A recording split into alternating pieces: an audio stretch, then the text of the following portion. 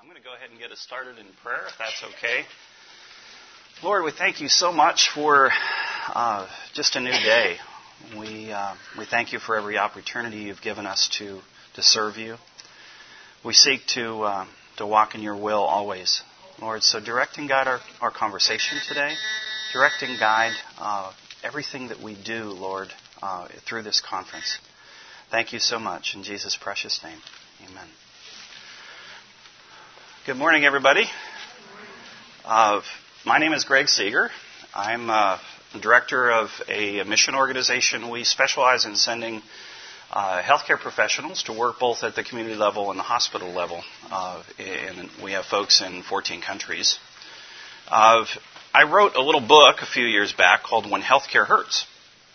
And some of the concepts that we're going to share today really are in the book. And I didn't come up with anything new. I just kind of put together a lot of stuff that people have been doing over the years.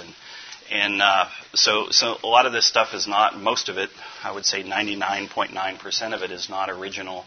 All I did was kind of pull a bunch of resources together so that we could put them in one place that people would have access to them. This is my wife, Candy. She's going to be helping me a little bit today. I want to try to be as interactive as possible, but unfortunately this format is not the best and most conducive to that. Number one, make sure your format is a good one. Normally I would have loved to turn this room into circles, and I just knew that we were going to get pretty full, and I didn't think we were going to have quite enough room to do that. So welcome everybody, come on in.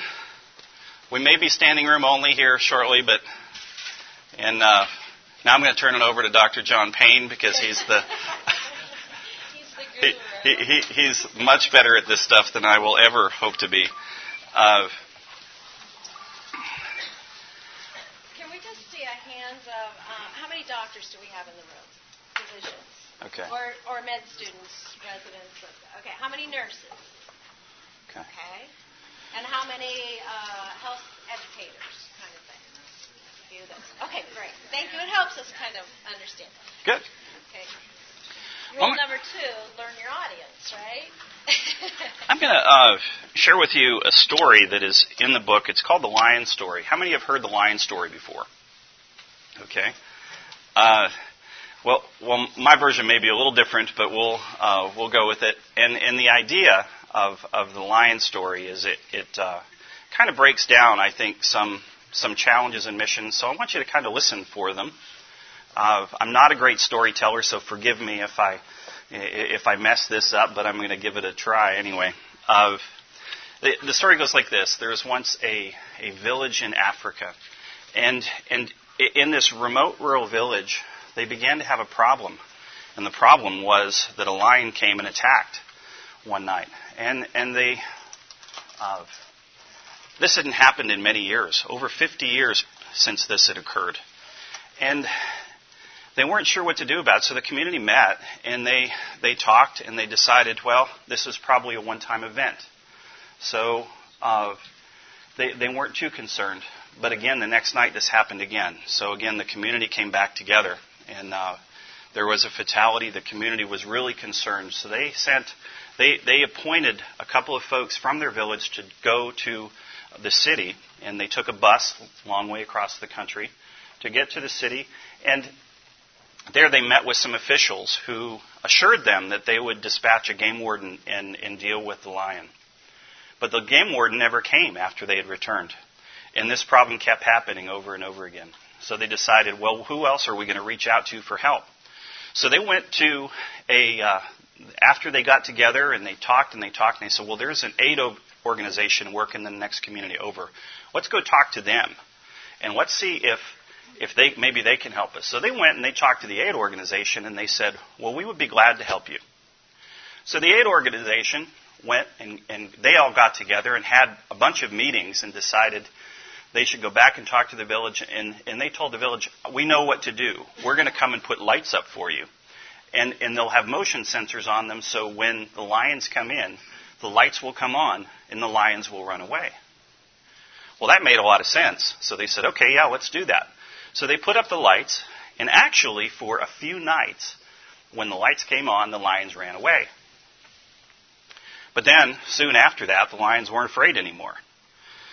Then what happened? Well, they came back, and this problem reoccurred. And the problem wasn't really solved. So they decided to go to an aid organization a couple villages over beyond that. And they asked them for help.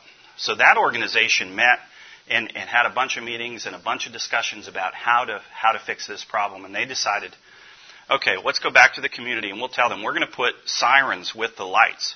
And that for sure will scare the lions away. Makes sense, right? So they did that. And the community said, yes, please put the sirens up. So they scared the lions for a little while. But eventually the lions stopped being afraid of the lights and the sirens. And the problem continued. So they were kind of exhausted at this point, didn't know what to do. But they said, well, the community met again, and they were discussing amongst themselves, and they said, okay, there's a really large aid organization a little farther away. Let's go talk to them and see if they have any ideas.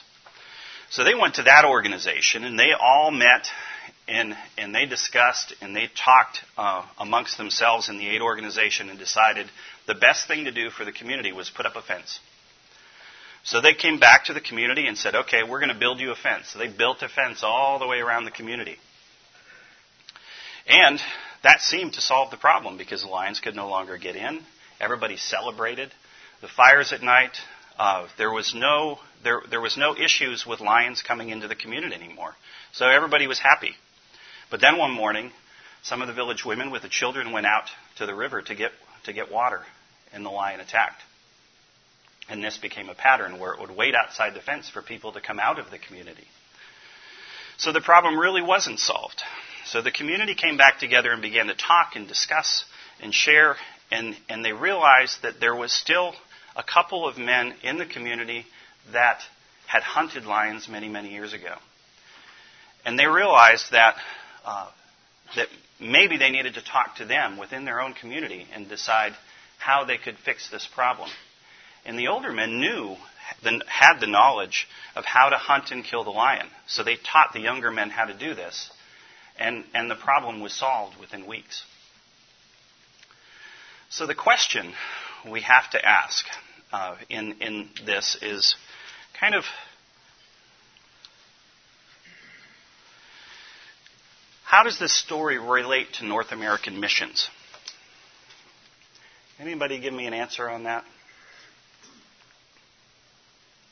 Somebody's got to have at least some thoughts on that.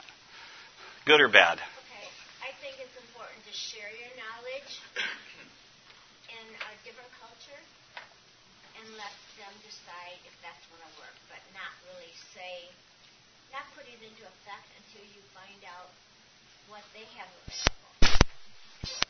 Okay, share your knowledge in a different culture, but not really put it into effect until they... Share okay.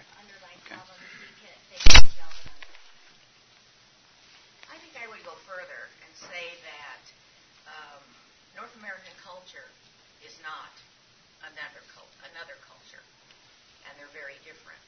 And I believe the starting point for people that are going out to help is to do their homework and understand from the home culture where they can be helpful, rather than assume that they have the answers. Okay. Don't assume and really study the culture. And I think those are good thoughts. Yes? Well, the history of our country, we've never really valued indigenous cultures or the people we go to help, or, and in the case like when we started this country kind of to take over, we just assume that our way is better, and we like to classify people as the other and see them as one of us. Mm-hmm. That's a good point. We'll value that indigenous wisdom. So valuing the wisdom that's there, I think that's really important. Can you see any parallels between the lion story and short-term missions, specifically? You're shaking your head. Yes. What are your thoughts on that? Well, I think our tendency is we go out on these short-term trips because we have solutions to people's problems, and our default is to solve problems we don't understand for people we know nothing about. Solve problems we don't understand for people we know nothing about. Boy, that's a summation of American missions if I've ever heard one. Can we take that as a quote?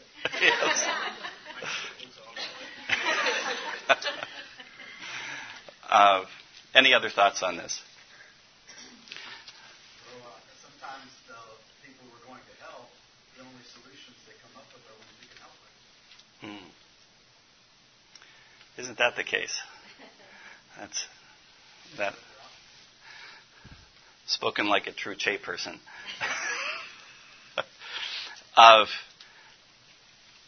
Here's a question that I really want to throw out there is, can you see any parallels between mission hospitals and the Lion story?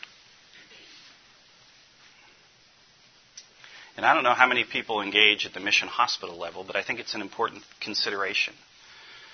See, I think that I want to review a couple basic concepts here. Obviously, a lot of you guys know some of this stuff, and some of you may not. So I want to just kind of review.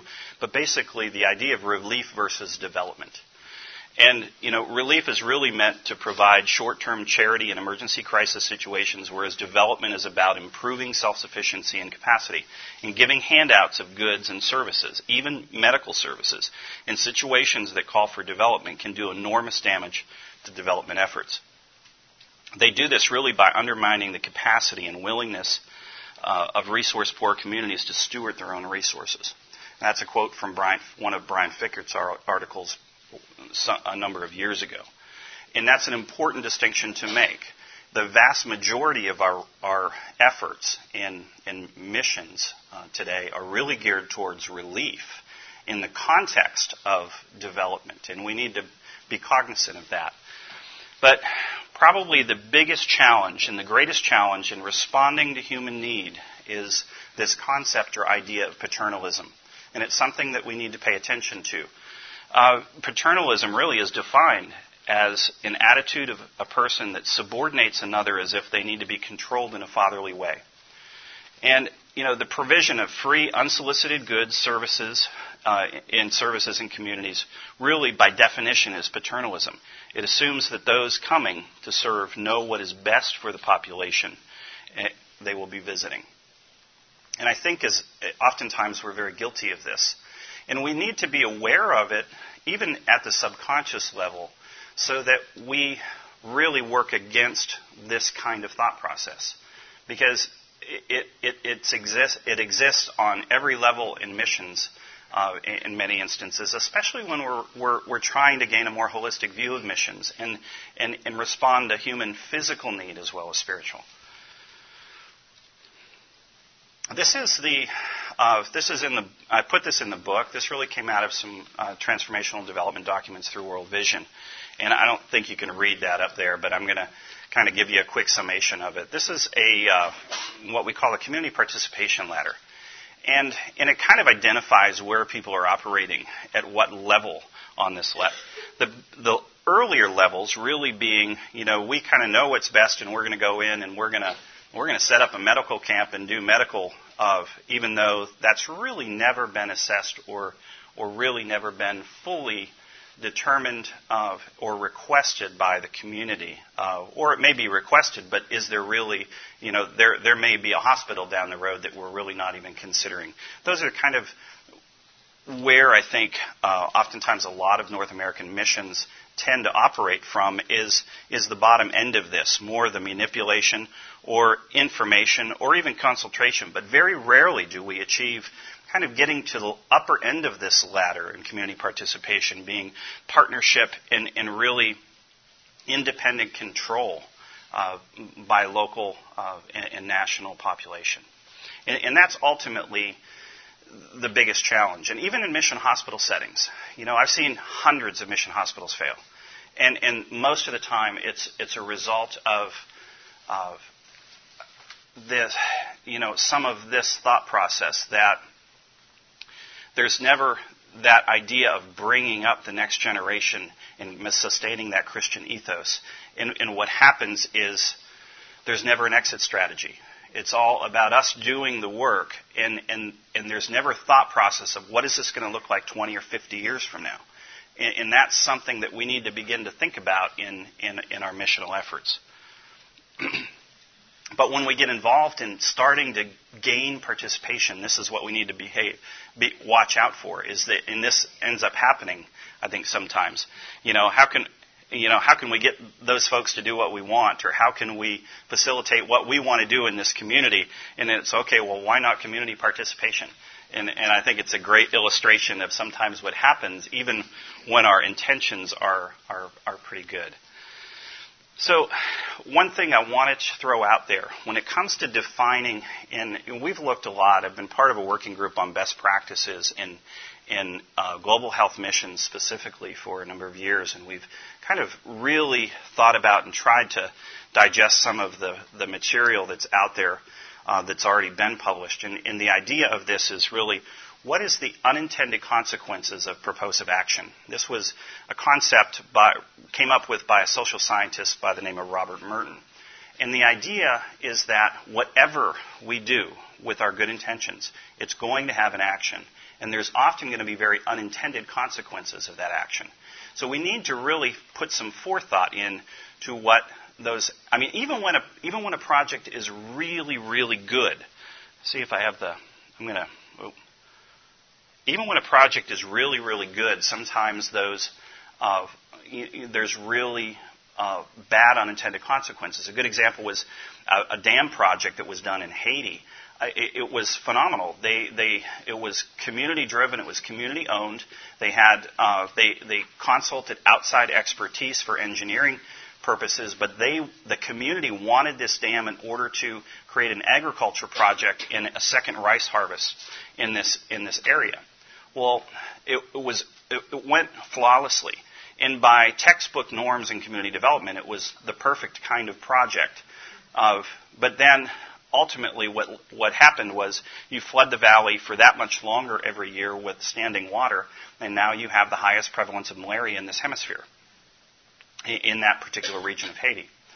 So there's always unintended consequences, and when we're engaging at the community level or at the hospital level or wherever we're at, we need to begin to think about what are those unintended consequences going to be. Oops, wrong way. Sorry. So our missional efforts really need to be geared around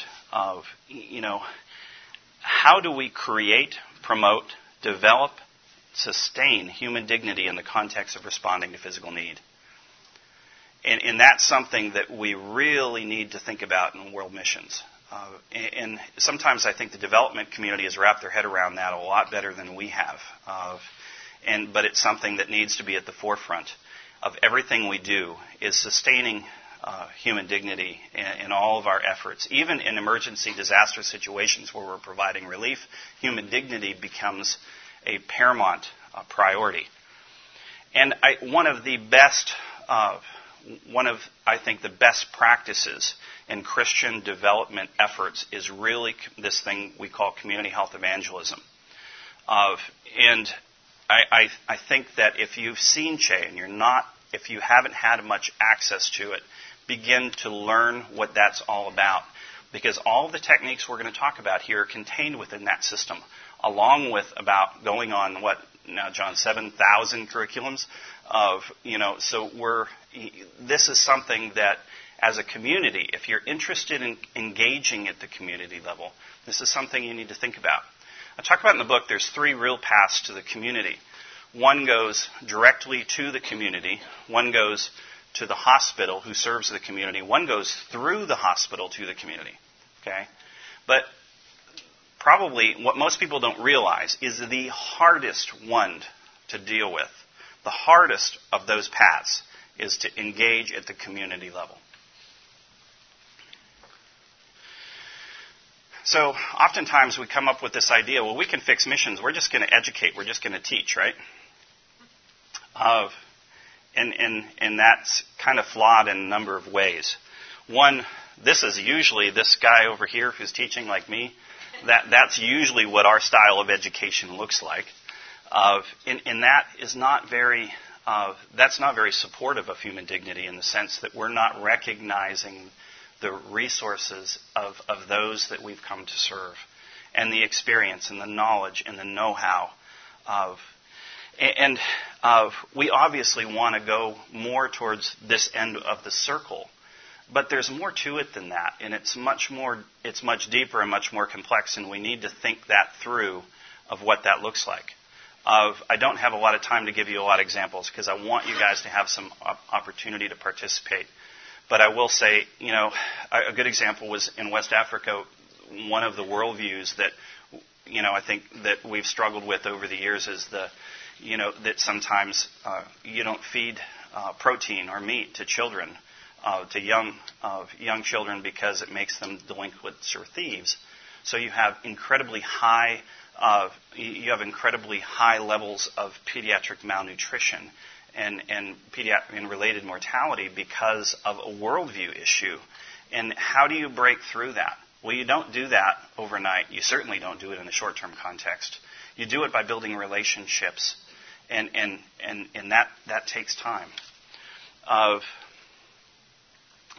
And this is just an illustration of, I think, of a really a Che model, but it's a little bit more complex than and it takes some study. So I would really, really encourage you to reach out to any of the organizations that are teaching the Community Health Evangelism TOT1, and just begin that journey and begin to learn these techniques that I'm going to just tell you briefly about.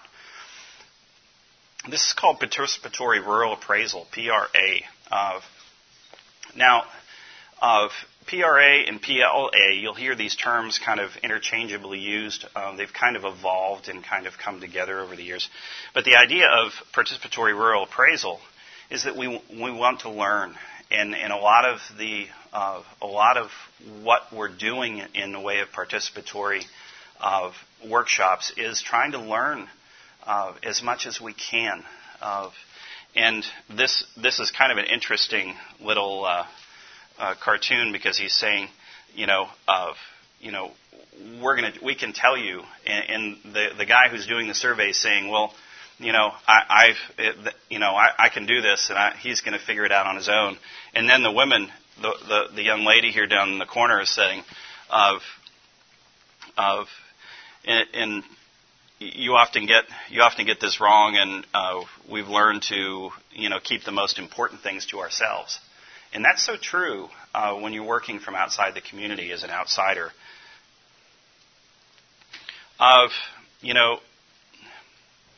The idea. Robert Chambers has written a lot on. He's a academic in the UK, but he's written a lot on PRA and PLA.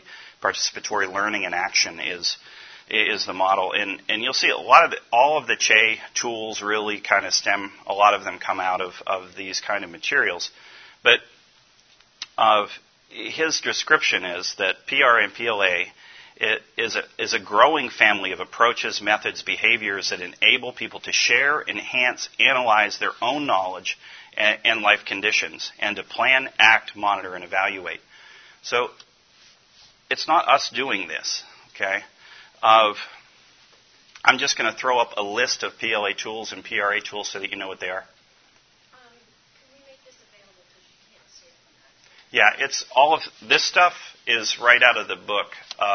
And the book is on, I don't want to do a promo for the book, but you can get this thing on Amazon for like $3 as an ebook, and it's got all the resources that you can click on, and it'll take you to those things. And I've got there's a few over there, and there's a few at the booth. Could you repeat the name of the book? When Healthcare Hurts, an evidence-based best practice or guide for best practices in global health initiatives. And again, all of these tools are something in it. I obviously don't have time to explain each one of them. They're asking me to do a 1-hour workshop in something that should be a week.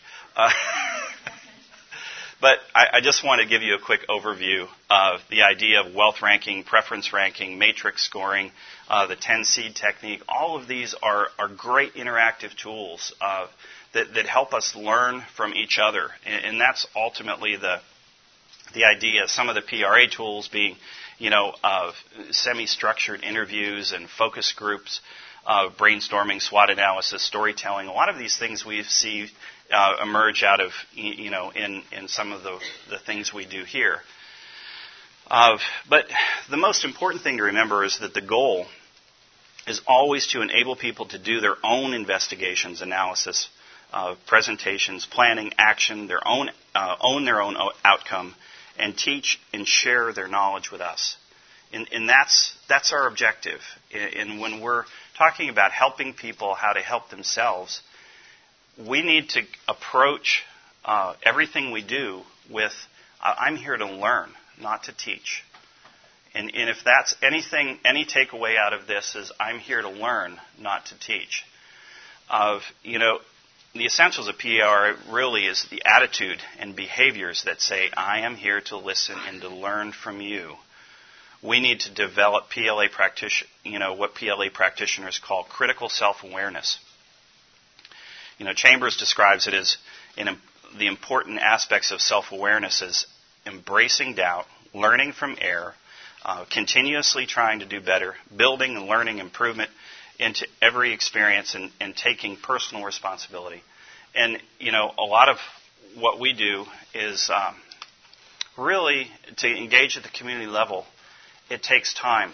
A lot of community development agencies won't start a program until they've had staff in that community for 1 to 3 years. They don't want to do anything but do stakeholder analysis, identify all of the stakeholders, allow those figure out the relationships between the stakeholders. And, those are things that take time to really figure out how to do. And that's why I say it's really difficult sometimes to work at the level of the community if you're not experienced in doing that. But in the book we talk a little bit about, and you'll find, this is written by a friend of mine, Ted Lancaster. I don't know if any of you know him or know who he is, but he wrote a book called Setting Up Community Health Programs. Excuse me. He's based in the UK. He was a missionary in India for a number of years. Excuse me. But he outlines really well in that book, Setting Up Community Health Programs, the difference between horizontal programs and what we call vertical programs. Now, these are horizontal programs when we're talking about operating at the community level. And horizontal programs are owned by the community. They're community-directed programs. They require community partnership in design, management. They are founded in mutual design that empowers the community to respond to their own health needs or their own needs, period.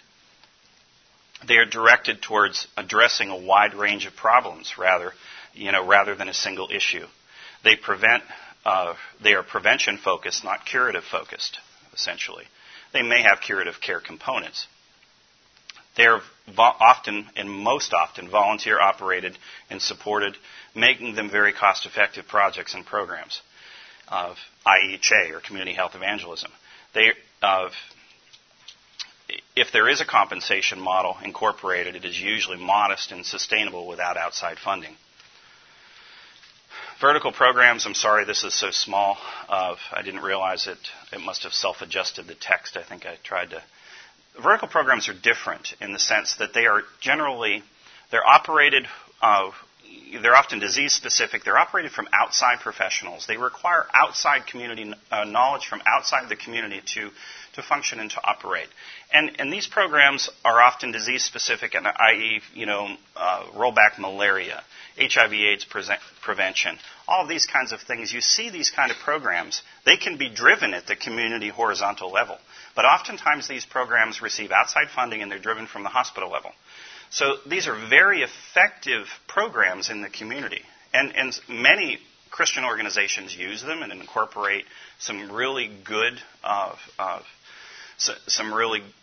evangelical models within what they do in these efforts. They often, unfortunately, undermine community ownership, and that's a concern in anything that we do. That the community has to own these projects and programs that you're involved with. As I said, they're often driven by outside donors. They're usually not sustainable if outside funding dries up, and that's obviously a big concern. And often I think that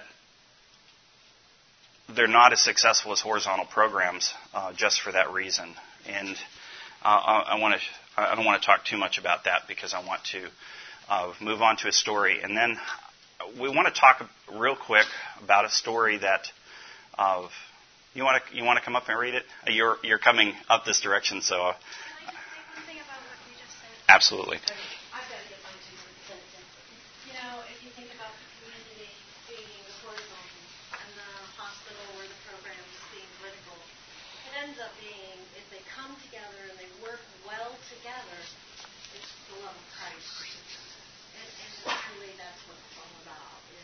That's what we're looking for. We're looking to bring Christ to the community in a loving, kind way, compassionate, respect, and most relationship. Because I don't know about any of you, but if you've been in the hospital as a patient, if you have a nurse that tries to establish that relationship with you, or that doctor that when you go into his office and he sits eye to eye and listens to you and makes that relationship, you get so much more accomplished, don't you think, in the long run? So that's my two. Yeah, and I think the idea of the merger of these two things is what Ted calls community-based healthcare. And this is what was driven. I don't know if anybody has ever heard of the Alma Ata. This was a declaration back in the 70s. It was Health for All by 2000. And the idea of this was really to drive community-based healthcare models. And how do we strategically reach out and bring community-based programming? And, a good example of that is I know that the AMI CHAES were doing vaccinations at one time, for polio vaccines. And so there's ways that these programs can integrate very effectively. And that's the goal here, is that we can't dichotomize physical and spiritual. Neither can we dichotomize horizontal and vertical health program. If we're really serious about bringing health care to the poor, those two things have to work together, and they can. And there's many models where they do that very effectively. But I'm going to let Candy read this because I think this story comes better from a mom than from a guy. And I want you to listen. Here. I think there we go. That's it. I have a really loud mouth and probably don't need to use the microphone. That's true. We've been married 25 years next year. I've been a nurse for 30 years. And Greg, how long have you been in there? Our daughter's 21, so about 21 years. 25 now. 25? Yeah. Something like that. He was a paramedic before that. So we've been in the medical field for a really long time. So anyway, here we go. Raku, this is a true story written by Sheila Brigg, and it took place in a village in India. Raku had wanted to only breastfeed her baby. This had long been the tradition of women in her village. However, in order for her family to survive, Raku had to work in the landowner's fields from dawn to dusk. With the long hours of separation from her baby, she had little choice but to give her baby other foods. Soon, she no longer could produce much breast milk. As both a landless peasant and a woman, Raku was doubly disadvantaged. For long hours of exhausting work, she was paid too little to adequately feed her family. Since the age of 7, her son, Kanan, had been helping make ends meet by taking the cattle of several landowning families out to graze in the scrub. While she was working in the distant fields, Raku left her baby in their wattle hut in the care of her 5-year-old daughter, Panu. Each morning before dawn, Raku would haul water from the distant water hole. She would pound a few handfuls of ragi, which is millet, and cook it into gruel for the family to eat. Although there was often not enough to fill all their stomachs, Raku would always leave a little on the plate, instructing Panu to feed it to the baby, while her mother was at work in the distant fields. Even with the older children also working, the family's earnings could scarcely buy enough food. The baby, like the rest of the family, often went hungry, worsening malnutrition, and repeated bouts of diarrhea soon became a vicious cycle. Sometimes Raku took the sick baby to a traditional healer who gave him rice, water, and herbal teas. The baby would usually get better for a few days, but soon the cycle would begin, and Raku's baby became thinner and thinner. One day he developed such severe diarrhea that did not get much better even when Raku gave him the traditional remedies of rice water and herbal tea. His runny stomach continued for several days until the baby was as limp and shriveled as a rice paddy in a drought. In desperation, Raku decided to take her baby to the hospital in the city. This was a hard decision, as Raku had to miss a day's work and a day's pay. At best, this meant a day without food for the family. They had no reserves. At worst, Raku might lose her job. The consequences of which she was afraid to think about. She knew that a wiser mother would let her sick baby die to preserve the rest of the family. But Raku's love for her baby was so strong.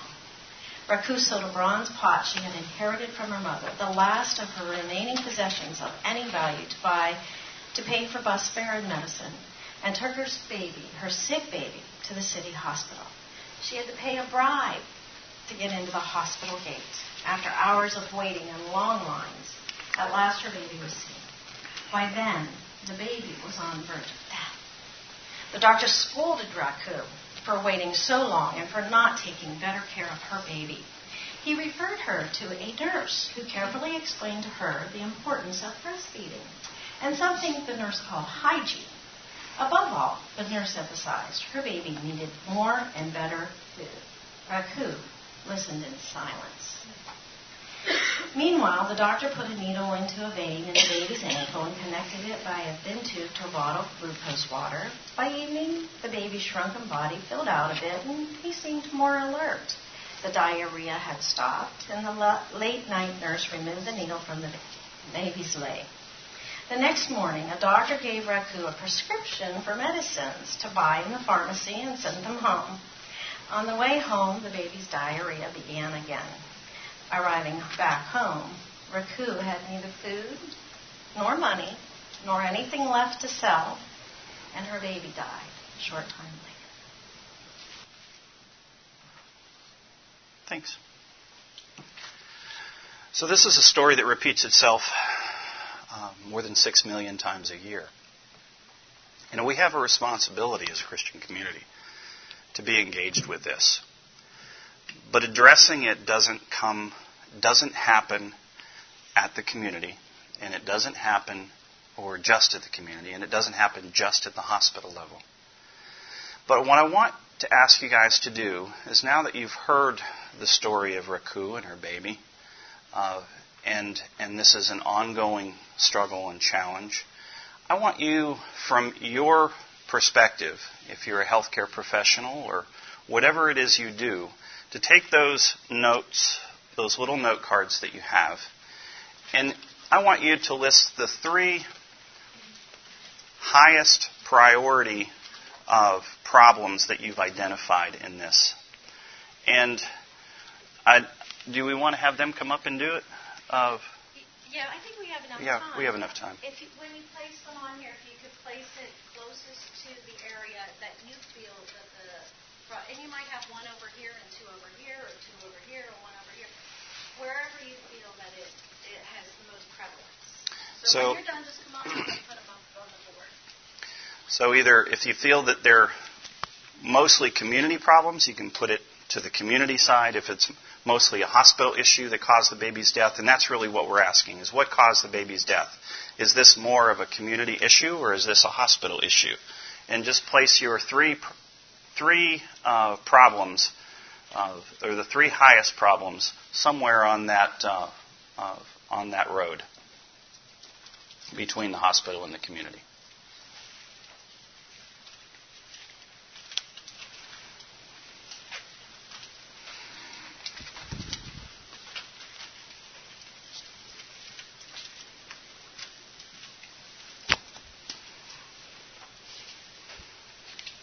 Somebody's done this before. I always tell that.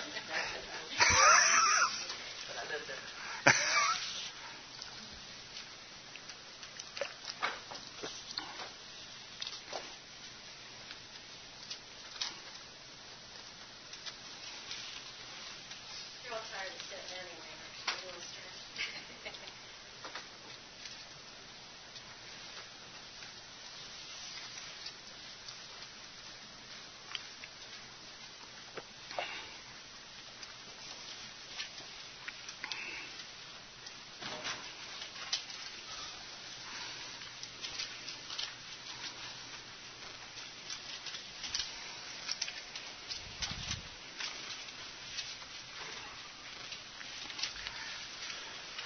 Now, you guys write small. I'm going to need my glasses.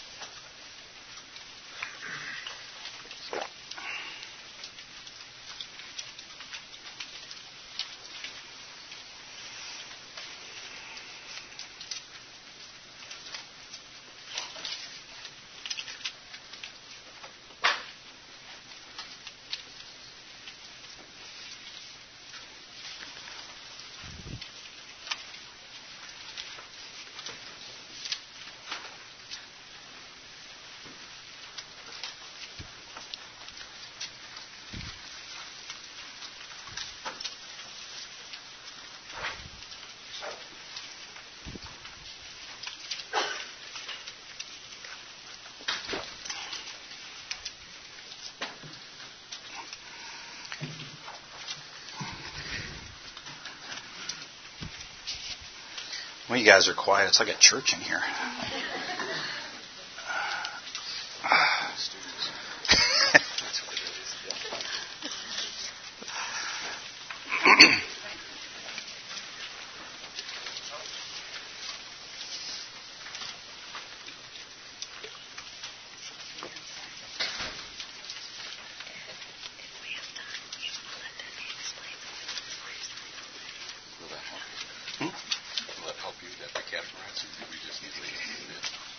No, that's, yeah. Where you're going here. I can do that too. I'll finish it. Oh, Yeah. Okay.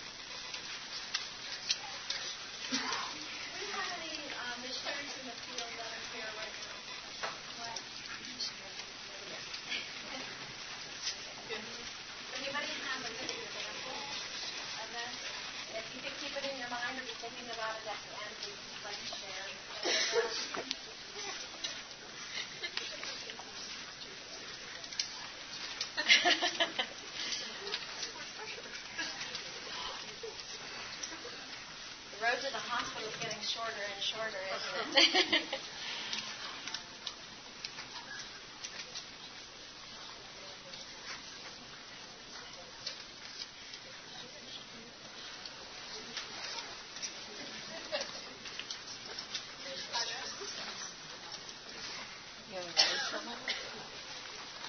Sure. All right. I'm going to try to read as many of them as I can. Okay? On the hospital side, we have going here. There's my glasses. You young folks have so much to look forward to.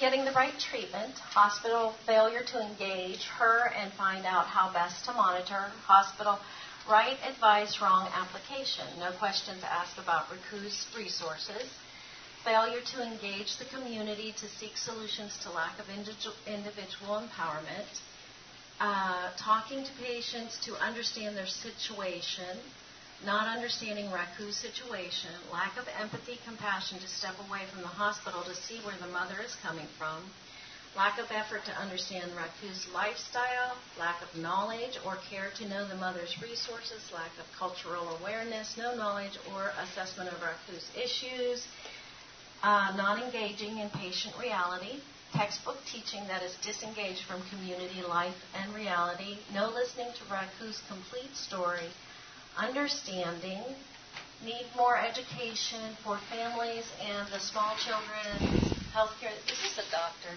No, just kidding. Understanding the fundamental problem, lack of social worker, charitable services at a hospital, lack of understanding and explanation in the situation in him by the medical person, ignorant healthcare providers, communication. Oops. I kind of like that one, actually, yeah. Oh, my. Communication, failure to identify root problem, lack of understanding, teaching not learning, physician-nurse paternalism. Hospital staff did not listen to Raku for situation needs, didn't understand where Raku was coming from. She tried to give enough food but couldn't. Did not know or ask her the situation, gave her a Band-Aid, fix and meaningless advice. So pretty much, is there anyone that's lack of understanding? They're pretty much not listening, not assessing, providing for the need. So pretty much that's the problem over here, right? You want to expound on that, sir?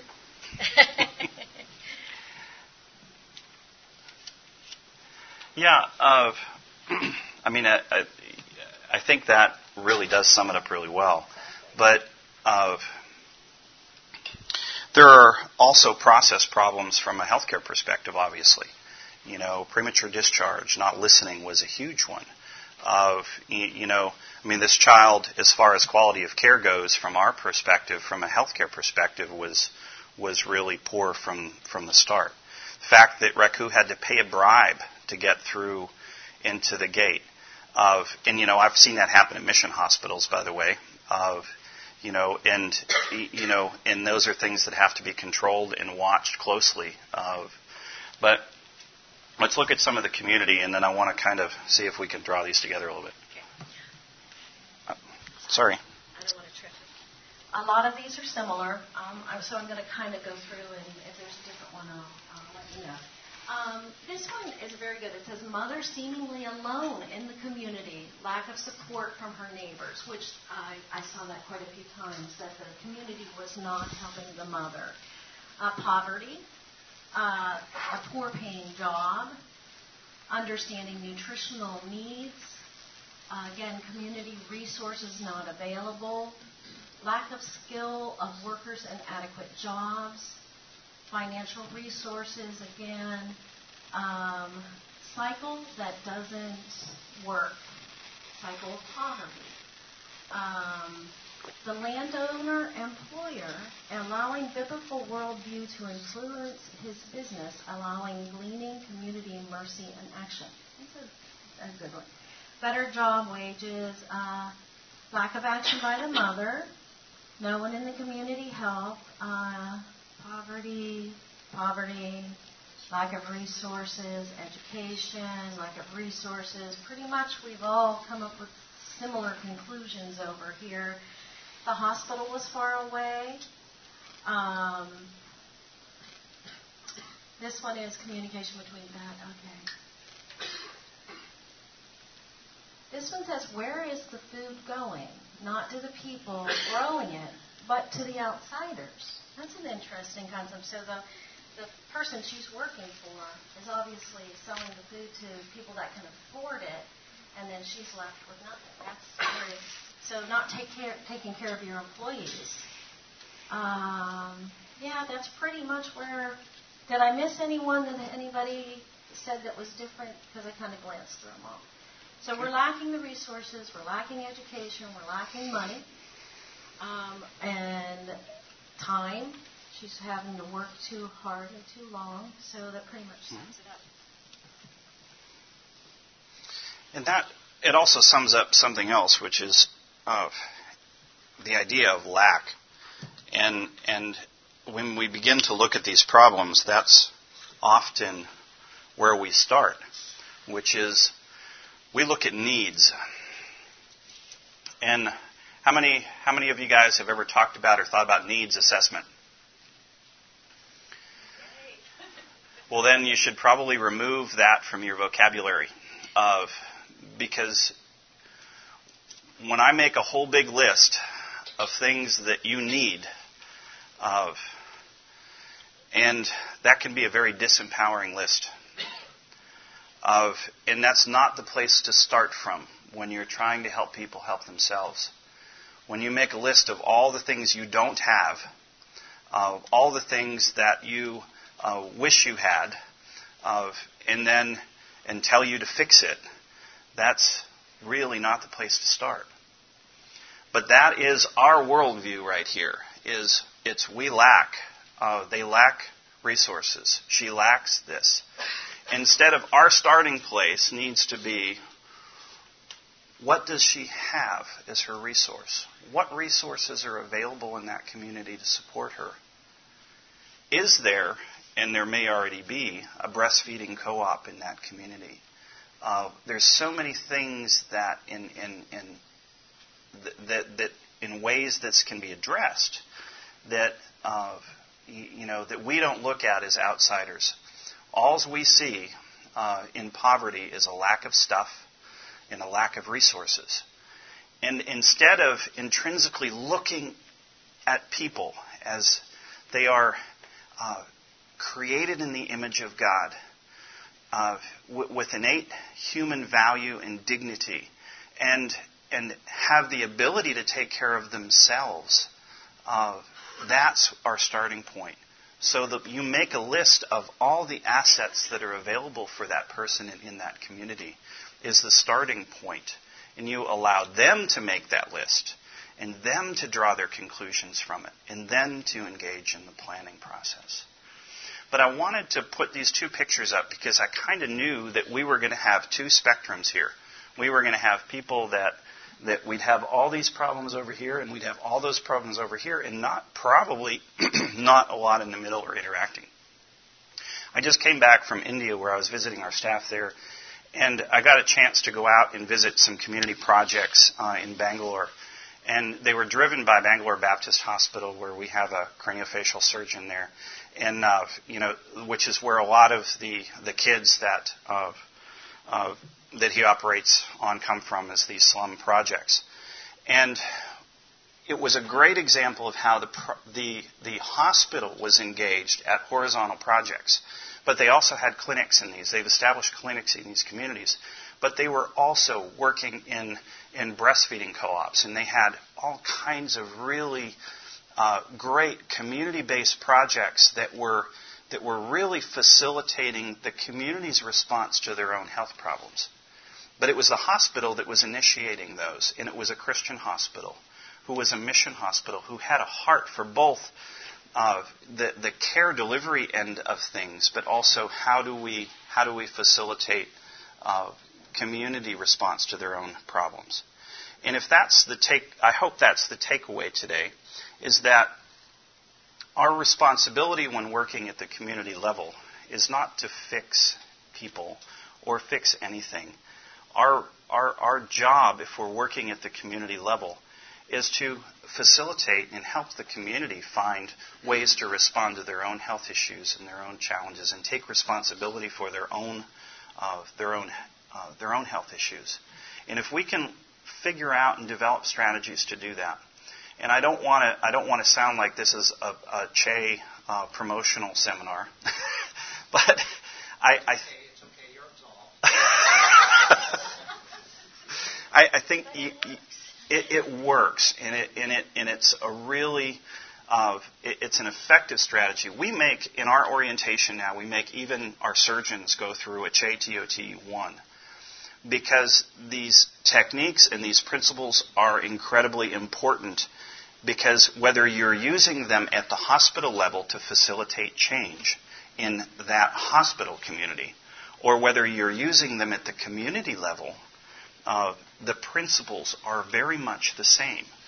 And when we're attempting to facilitate change in a organizational culture or in the culture of a community to some extent, and I know, the idea of changing culture, I use that from an organizational perspective, but change a worldview in a community, then, these are very, very, very important techniques. So I would just encourage you to reach out to the organizations that are teaching the Che training. Some of them have got it down to, I think a 4-day TOT now for at least the first one. And then if you're going to be on the field full time, I would encourage you to look at some of the internship projects if you're serious about working in the community. MAI facilitates one in the Philippines, I think is probably the best one that I've seen. There's one also in Ghana that is, also got a great reputation. So it's 5 weeks of really learning how to engage at the community level. And without a little bit of training, these PLA techniques are really hard to get. So I would encourage you to do that. And I wanted to leave a couple minutes, and it actually worked out, for questions. So do we have any? Yes? I do have one question. With the whole focus on being proclaiming the gospel and evangelism at some point in people's lives, we are finding in a community that we're working in, there's a neighboring community that is an entirely Muslim-run and initiated community initiative that they have initially, when they started like 3 or 4 years ago, they needed outside help, and now as they've gotten more people to do stuff, they actually don't need any outside help, which is great. They're just discovering their own community, and yet now they're not brushing shoulders with people who love Jesus. So kind of how do you combine this, use your community's assets and what you have with the goal and desire to have them still be brushing shoulders with and needing people who love Jesus? Oh, that's a tough one. I don't necessarily have the answer to that, but does anybody else? Maybe have some ideas on it. Come on up here, John. I told you I wanted to give you this from the beginning anyway. You're far more qualified to be up here than I am. It's not true. Greg's done a great job. But I will say that if you don't combine evangelism and discipleship with the development process, it will never be sustainable without outside money continuing to be there. So if you really want something that is sustainable long term, Jesus Christ has to become part of the mix. Development is inherently something that is materialistic and selfish. So if we focus on getting that without meeting Jesus at the same time, we will not have a sustainable product. So one of the beauties of community health evangelism is that it focuses on ways to make this process a balanced, holistic development that is both physical and spiritual. So great, thanks very much. No problem. Thank you, John. And I kind of went with that as an assumption that we started from as a Christian organization, but I think that's really important to remind ourselves that needs to be the foundation of everything that we do. Check if there's another question. Another question? One of the things, just really quickly. Come on up here, Berlin. Can everybody hear me? And I'll pick up on the microphone. Okay. I got a wonderful African preaching voice. The other thing is, it has to be evangelism that you lead people to. But within Che, the key concept that fits is that belief drives behavior. So I'm going to give you a brief story about like that Muslim village. That program won't be sustainable after a period of time because their beliefs won't sustain it. You have to introduce Christ as you go along. In Africa, Tanda, and multiple other places, people believe their relatives were changed into fish. Now, we all probably heard the proverb, teach a man a fish, feed him for a day, give a man a fish, feed him for a lifetime. Well, if you believe the fish is your uncle, if I go to give you that fish, you're going to chase me out of town. If I go to teach you how to fish, you might out of respect listen to me, but when I leave town, you will never go fishing. So what we do is, when people are absolutely opposed to the gospel of Jesus Christ, but they're allowing you to enter the community to teach, we teach them the basis of play with the beliefs of the culture. So, in the village of Tanda in the Ivory Coast, the government had to build a road, and the sacred fish pond had a drainage pipe. And the compromise was this, to allow the people to live longer. If the fish were in the pond, they were family. But fish that went through the pipe onto the other side, those weren't family, because family knew better. Family stayed in the pond. Now what that does is, whether you're in that multitude or the other, we're teaching everything from the Christian worldview. That God has made all things good and everything there, and you're getting more time to be with the people, but you've dealt with the belief that controlled their behavior. Now, that's a little bit further along, but that helps you deal with these issues. Verlin and his wife Debbie are with us in Cote d'Ivoire, West Africa. They've been there for, 15 years now, Rowan, doing community health evangelism. And they have one of the greatest, I think, examples of integrating these two ideas because they've now begun to work with the National Public Health System and the university system there to institute CHE as a national public health strategy throughout Ivory Coast. And that's the kind of thing that we would like to see, where we engage healthcare professionals in CHE, and CHE begin to see the value in each other, and I think that's really important if we're really serious about bringing healthcare to the poor. Okay. Any other thoughts? Well, thank you guys. Oh, go ahead. I'm sorry. Have you seen any nationals take this idea and work together without any Western influence? I'm going to let Verlin take that one. He lives it every day. That's where we actually are working. On the vertical model, I was thinking you presented this. Mm-hmm. My goal and my understanding of a Christian is that the vertical level needs to exist within each nation of the earth. Mm-hmm.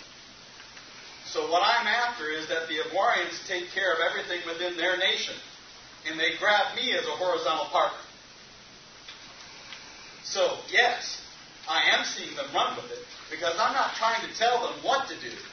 I'm sitting down as an equal with them at the table, and then they're running it within their vertical systems and creating horizontal systems of their own within their culture. Verlin and Debbie have been on furlough for 2 years, and more has happened in the last year. I mean, he just came back from 6-7 weeks there, and it's on fire, and they're not even there. So that's them doing it, which, that's an awesome thing. That's what it's all about. Good to hear. Yeah. Okay. Thank you, guys. God bless.